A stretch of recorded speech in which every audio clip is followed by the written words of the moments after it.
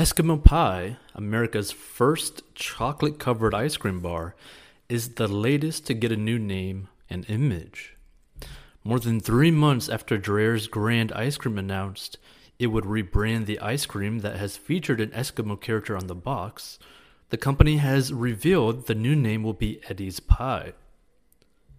In rapid succession, back in mid-June, several companies announced they would retire racial imagery from their branding from Aunt Jemima to Miss Butterworth in the wake of renewed calls for racial equality. Now, just to let you know, I've tried Aunt Jemima. That's a very good syrup, but honestly, sometimes syrups are just so thick. I prefer to use like honey, and also it's just far healthier. But anyway, experts say the branding announcements are a ripple effect from the Black Lives Matters protests and riots over the police killing of George Floyd and other African Americans. The name Eddie's Pie was chosen in honor of one of our company's founders, candy maker Joseph Eddy, as well as a form of tribute to the entrepreneurial origins of this treat. Elizabeth Marquez, head of marketing for Dreyer's, said in a statement to USA Today.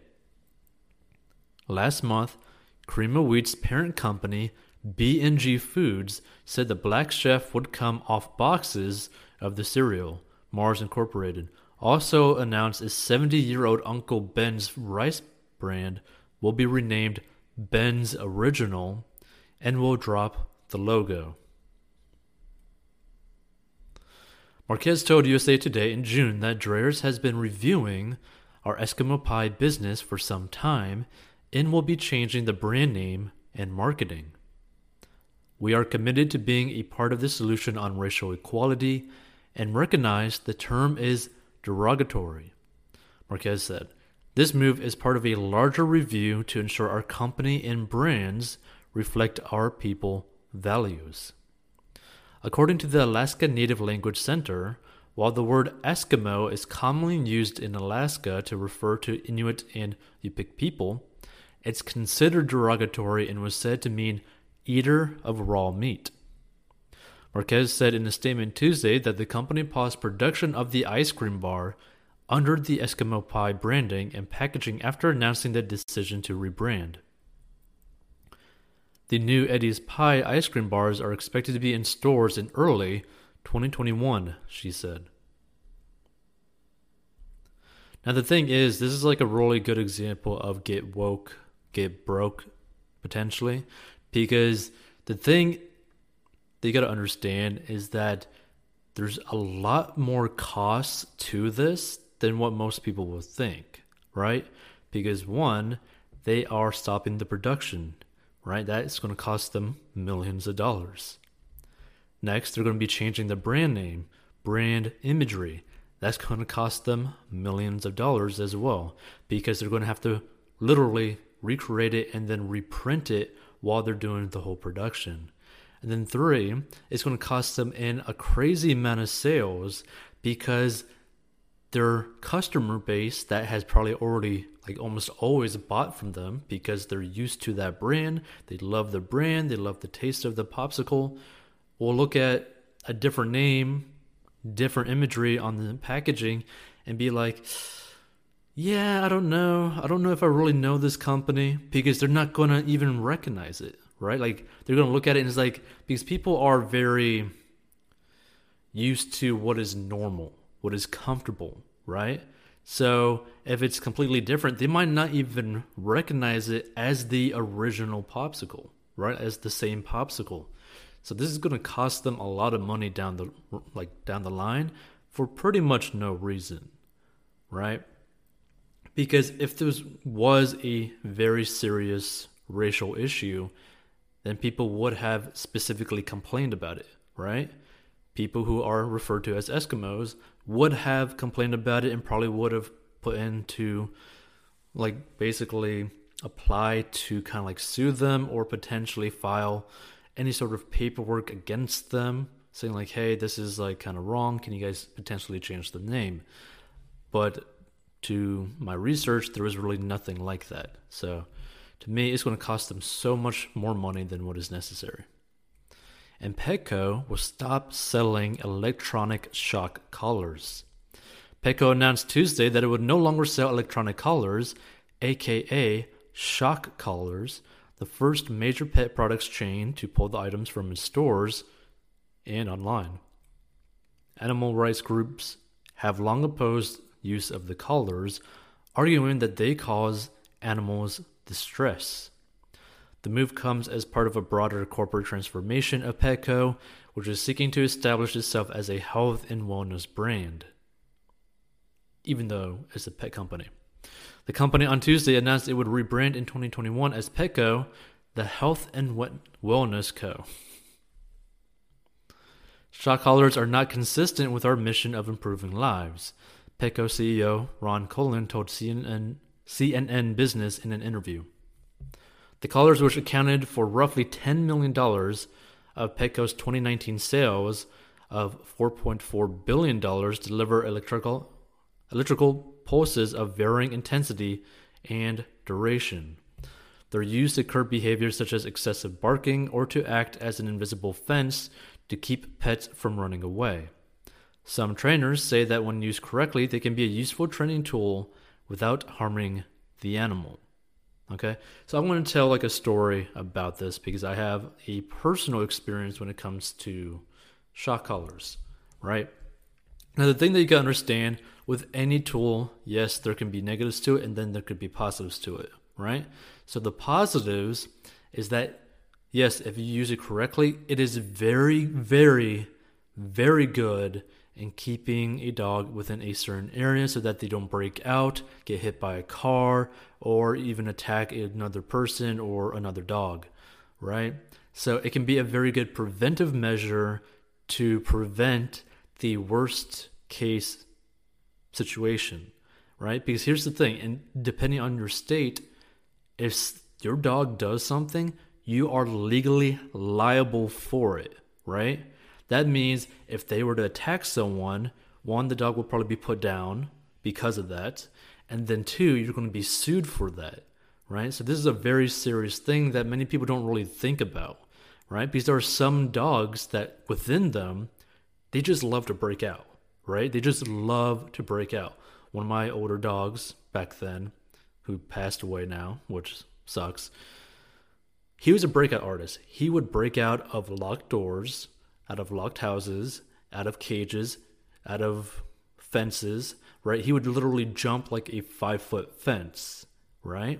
So the only way to actually keep him in a place in a very massive yard was to use an electrical collar, right? Because it would prevent him from getting like a foot near the fence, right? But that's when it happens and works well, right? That's when it is used properly and that there's no fault to it. The only problem is sometimes these things can really screw up for some reason, right? Maybe a bird ends up biting the wire. Maybe something happens to the collar where it screws it up. And it could have a very negative effect. Now, basically, one time, this actually happened to the very same dog, right? Where this collar ended up malfunctioning and started to basically shock the dog, even though it was within its area, right? And it kind of messed him up mentally because, well, basically for like a few days, because it basically made him get shocked in an area that he was actually supposed to be in, right? But that's because the collar malfunctioned. So at this time I was a lot younger. My dad took off the collar, tried to convince him, hey, you got to come back here. You're actually able to go to the bathroom outside, because it completely messed him up because the collar itself malfunctioned, which is an issue. But even so, 99.9% of the time, shock collars can be extremely useful and helpful in preventing the worst case scenarios when it comes to a dog doing something that a dog would probably just want to do, right? So just keep that in mind when it comes to shock collars. Like, obviously use it smart and wisely, and of course make sure to keep checking on it every single day, because this happened within a 24-hour time span, or technically a 12-hour time span, where this thing malfunctioned and no one even realized it. So always make sure to check a collar every single day, depending on what it's used for, right? And the thing is, after a certain time, once the dog gets used to, getting shocked within like a foot from a fence, they're basically going to be accustomed to that, and they would naturally not even need the collar after a certain point. It's just there to really train them for that specific time frame, and they'll get used to it. So most e-collars also have non-shock cues, such as beeps or vibrations that act as a stimulus for training. And this is basically to kind of like get them out of the moment, right? It's basically like when, let's say if you have two dogs and they're kind of like growling at each other for something, you could literally just snap your fingers in between them. So that noise and that movement will literally just stop them immediately, right? Because he's going to put them out of that mindset, out of that like, oh, you're going to try to like steal my toy kind of mindset. However, the collars have the potential to be abused and can cause a significant amount of pain, Cullen said. You see those human shock collar challenges, he said, noting viral videos of people trying to order fast food or complete other tasks while receiving unexpected jolts from a shock collar. They're funny but sad because pets don't know what's coming their way, and they didn't ask for it to happen. Petco, which says the decision was made on its own volition, also started a petition to have the collars regulated and used only by certified training professionals. The move comes 2 years after Petco became the first major pet retailer to pull dog and cat food that contain artificial ingredients and colors. Petco instead will continue to sell other training products considered more humane and tout positive reinforcement training. That includes its own offerings, which were expanded with online courses during the pandemic. Biden defines $400,000 a year as wealthy. Here's what that buys in a big city. Democratic presidential candidate Joe Biden says his tax hikes would only affect the wealthy, defining that as those who make more than $400,000 a year.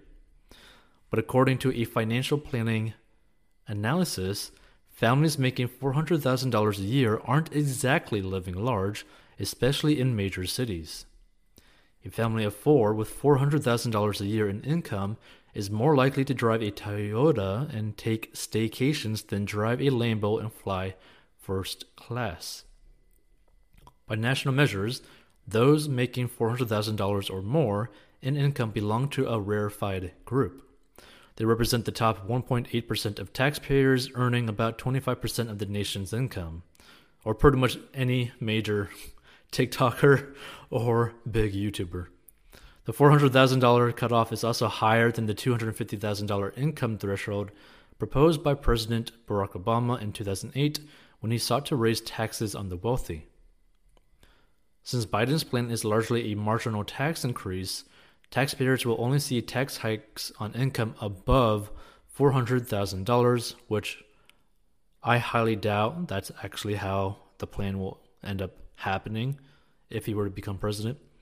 So those making slightly more than $400,000 will see small increases, while the bulk of the $4 trillion in added revenue from Biden's plan would come from super earners making more than $1 million, according to the Tax Policy Center. And again, I highly doubt this because usually the people who are making more than $1 million a year usually have their own business and usually is able to write off a whole bunch of their expenses and taxes, right? So this is also why Trump was able to, manage his taxes in a way where he's not basically getting his cheeks clapped by the IRS, right? Like, this is the reason why trying to tax wealthier people doesn't really solve anything, because they're just going to be able to use the tax law to their advantage, right? And you got to think about it too, right? Biden is literally in this tax bracket as well, right? But do you think he's actually going to be willing to pay less taxes, right? So to me, it's just no matter who's president, taxing wealthier people won't solve the issue. So people making between $400,000 and $700,000 are going to have a tax increase of only about 1% or less, said Seth Hanlon, senior fellow at the Center for American Progress, a left-leaning think tank. The tax plan is really aimed at the very top, the top 1% or 0.1%. A household income of $400,000 a year is well off by any measure, with Biden saying they can afford to pay a little more. It's nearly 6 times the median income in the U.S. Even in high-cost hubs like New York or San Francisco, it's nearly more than 2 or 3 times the median income. Yet while $400,000 may provide for a luxurious life in West Virginia or Alabama, it provides for a less lavish lifestyle in big U.S. cities, experts say, which typically is where this income is actually located. The soaring costs of housing, education, and childcare can quickly absorb the after-tax income on a $400,000 a year family. Sam Dogan, founder of the personal finance site Financial Samurai, calculated what $400,000 gets a family of 4 in a high-cost city like New York, San Francisco, Boston, Los Angeles, San Diego, Washington, or Honolulu. Based on the expenses, a $400,000 household income provides for a relatively middle-class lifestyle, Dogan said.